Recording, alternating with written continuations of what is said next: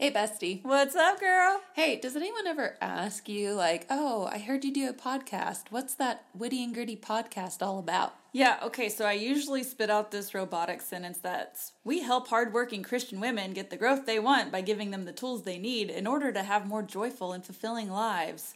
So that's usually what I say, but I'm also monotone. Y'all know this. And so it's just like, wah, wah, wah. So Farron, what does that mean? Yes, well, my response is not as fancy, even though I've heard you say that.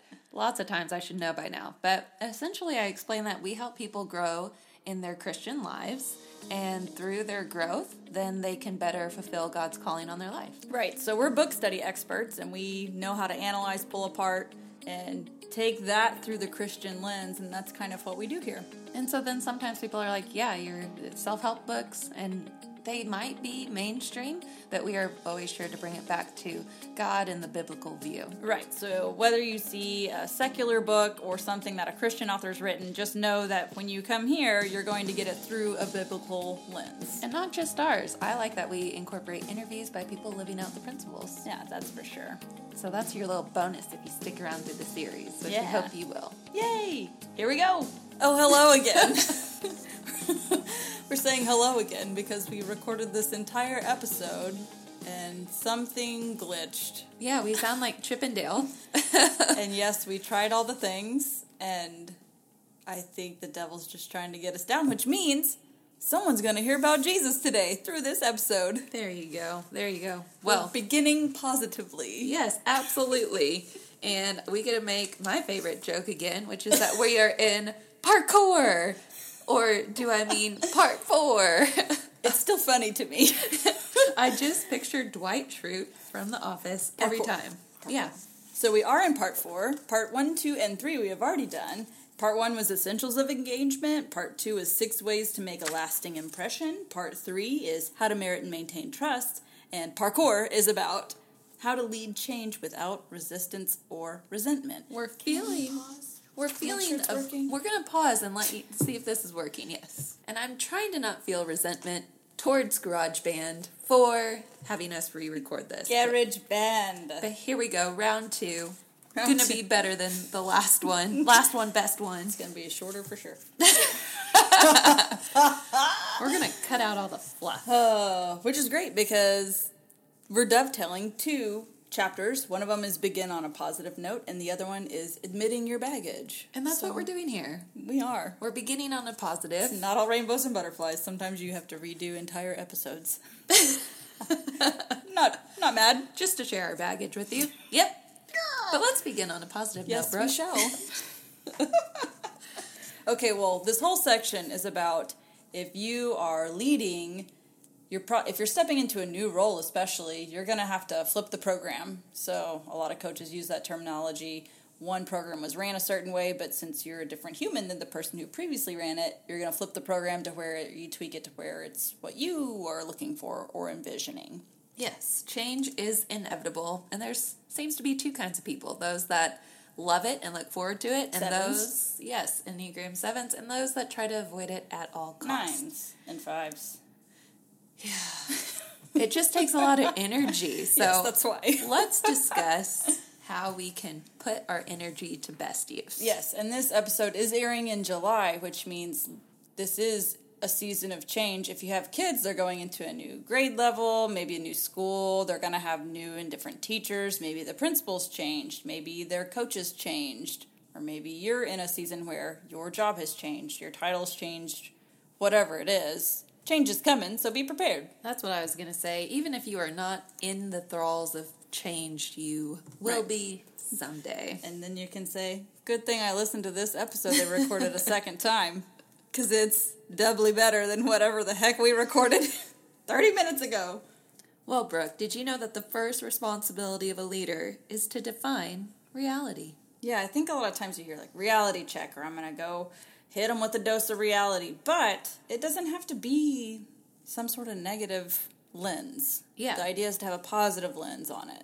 I like to think of this advice as like sticking to the facts. If you go into it saying, well, I got some bad news for you, and then you lay out the facts, you are setting the stage for them to receive this information negatively. Right. You also don't want to be fake about it. So you don't want to be like, hey, this is going to be hard, but we can come out the other side because I know how strong and tough you guys are. Just the more facts you can stick to, the better. It's almost like there's 3 ways to approach it. You could say, I'm starting with the negative, or you hear this question, do you want the good news or the bad news first? Everyone's like, bad news. So then you get to end on a positive note, which that's why you always end on a positive note, people. But what if you could also begin on a positive note and end on a positive note? Yeah, sandwich style.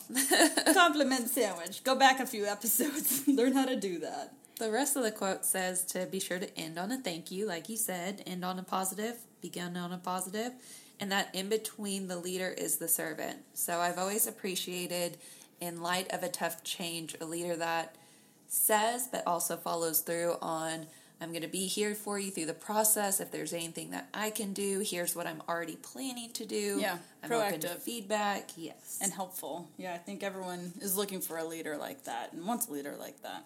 So whenever you are having, whether it's giving feedback or it's your annual review or you're starting a new chapter, beginning on a positive note is the way to go. It's kind of like you're setting the stage. So think of I thought of the movie Up, where like the first 5 minutes are awful. You're like, wow, I'm crying the first 5 minutes of a Disney movie.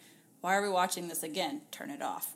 And it took me years later to go back and rewatch the whole thing. So it's all that could be avoided if you would just begin positively. And then, yes, address all of what needs to be addressed in a way that is helpful.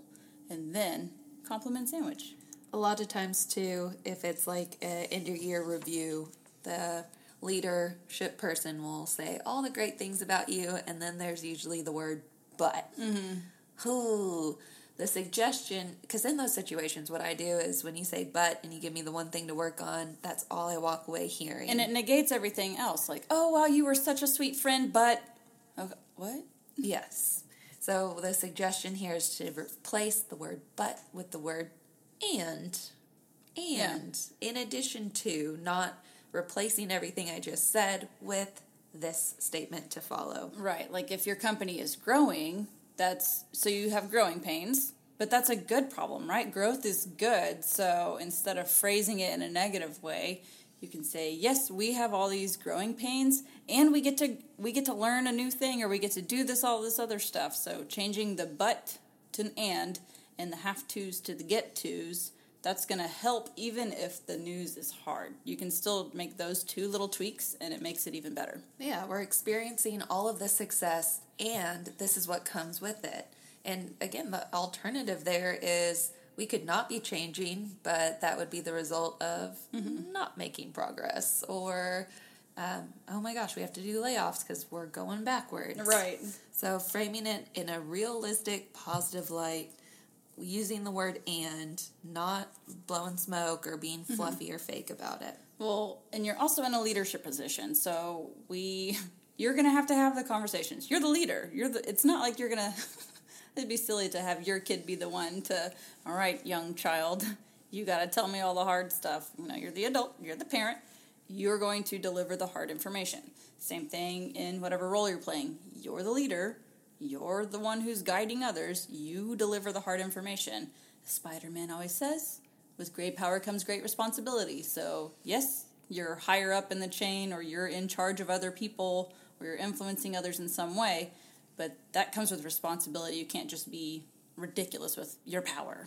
And you might have to be responsible with your emotions. So you've probably heard, if you're going to type or write an angry letter or email, to wait maybe till the next day and before you even write it or send it. And so that's the thing too.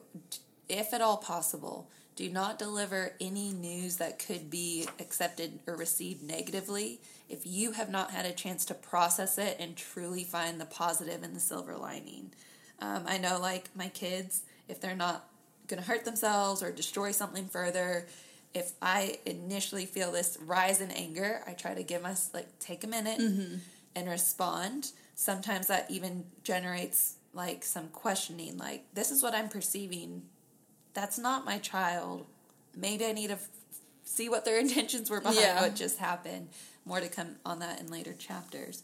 But same thing, if you cannot get up in front of the people or group that you lead or influence and truly deliver this with hope and seeing the silver lining and seeing the benefit, then try not to do it. And if you still can't find it after you've let time pass, that's when it's great to have a community around you that can speak life into it or be a sounding board or give you a change in perspective on the topic. Yeah, and in this chapter it also talks about how it's not just positive thinking, it's rewiring your brains to recognize that our perceptions are not necessarily in line with truth. So it helps you, if you're presenting it in a positive light, instead of, oh, we're having growing pains, now I gotta do all this work. No, that's not what I'm saying. What I'm saying is all this other stuff. So if you can begin in a positive way and we get to grow in these aspects, that's going to be a whole lot different than receiving the negative information first. And your brain is also tripwired, is that the word it used? Tripwired to see the negative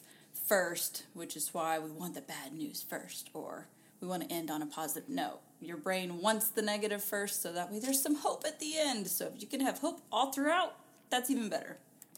And part of your job then as a leader is to know your audience and how they want to receive all kinds of information. Right. Some people, even if it's positive, they still don't want it addressed in a public setting.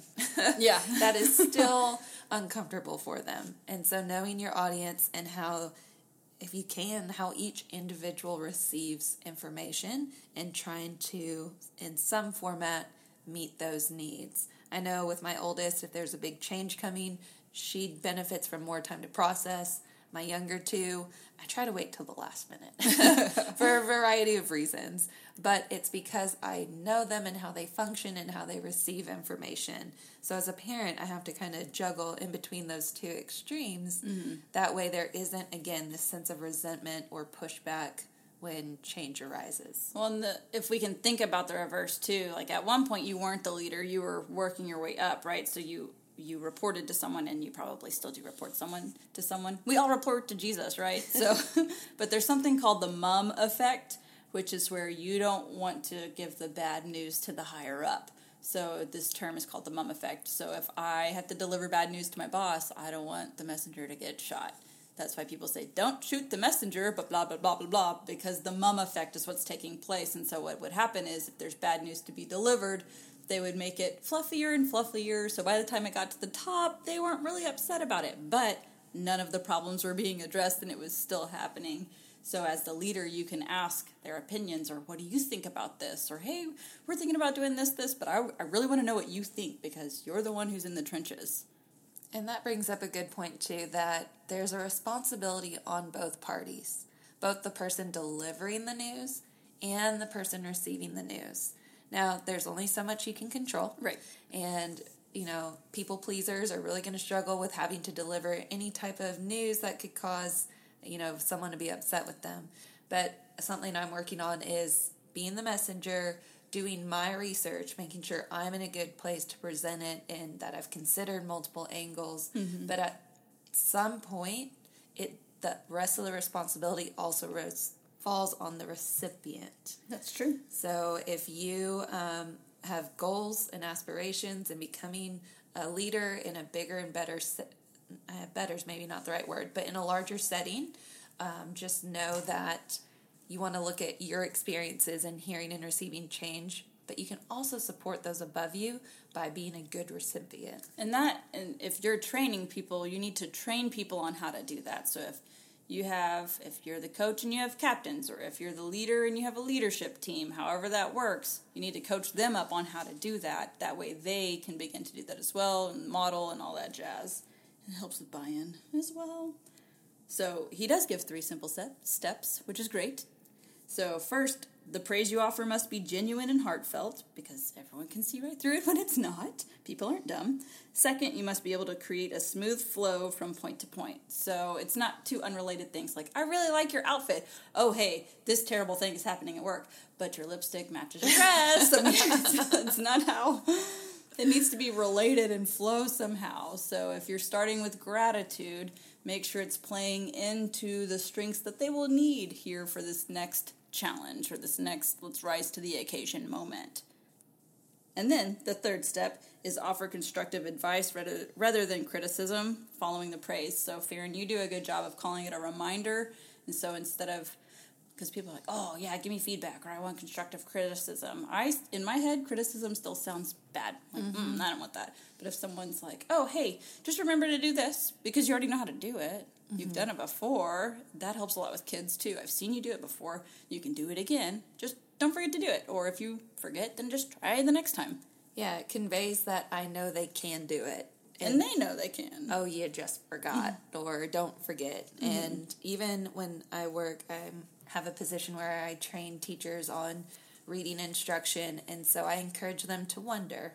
So that, instead of it coming across like I am telling you to do this, or you need to do this, or administration's going to be asking and making you do this, requiring it, I encourage them to wonder about it. Like, what would that look like if you did it in your classroom? Or I wonder how this skill could help your students learn. And in answering that question, it can create some buy-in, especially if it's something that they haven't tried. So a lot more people are up for imagining with you than being told what to do. Well, and people really like autonomy. Don't tell me exactly what to do. If I need to staple the papers at a 90-degree angle, I mean, that's just a little micromanaging. No one likes to be micromanaged, so I like the idea of just imagine or wonder or take some time and let me know what you think about how you want to do this, because if the goal is the same, this end result.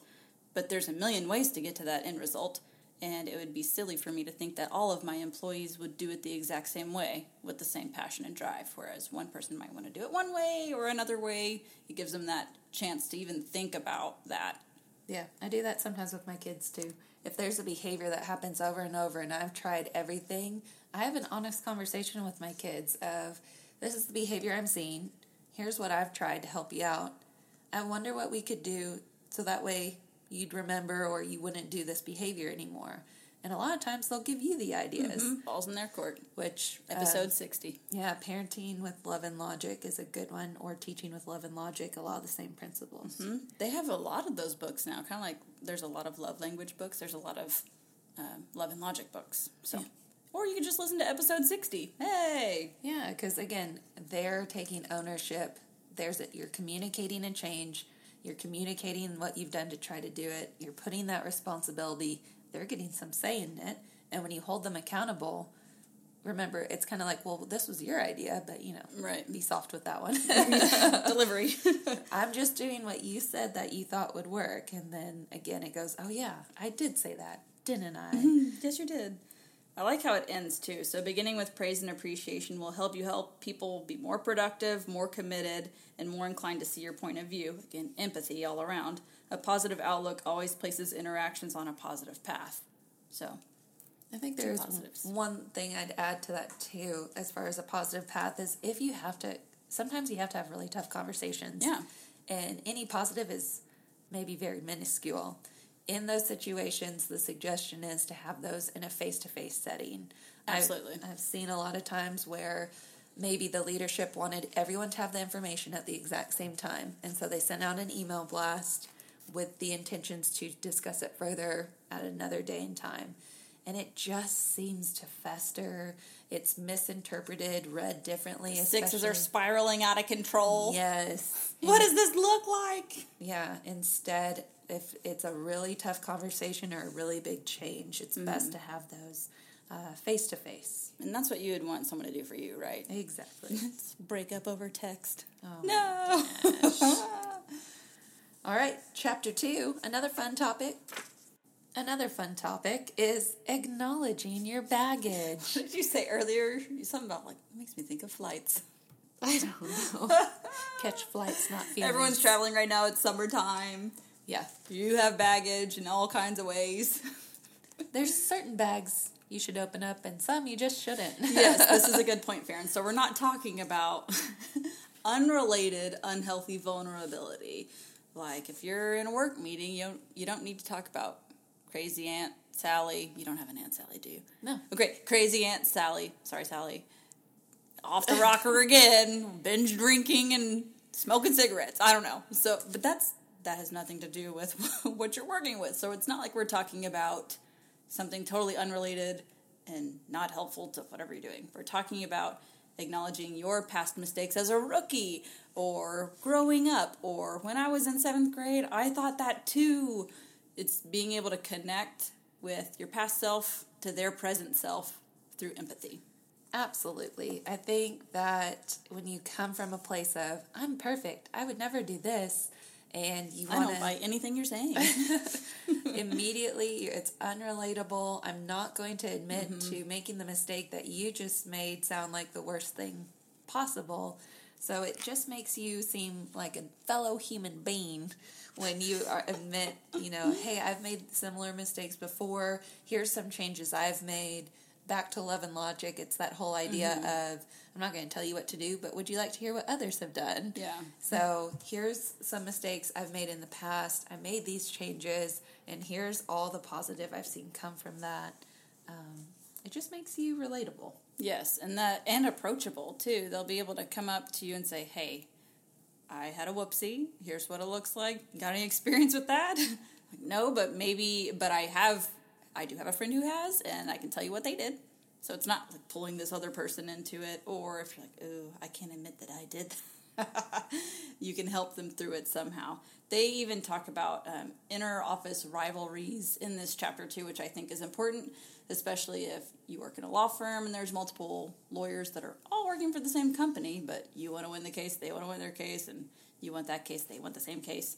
Or with account managers and sales, there's all kinds of team where you are still very much running your own business in a way, still working for a higher corporation, but rivalry within a team, and that even in sports, it could absolutely be for starting positions, but we are on the same team. Yeah, which is hard, especially because someone out there listening, their kid is going to be second string or playing second fiddle, and you're going to have to figure out how to coach them through that. So you got to use that to spur each other on.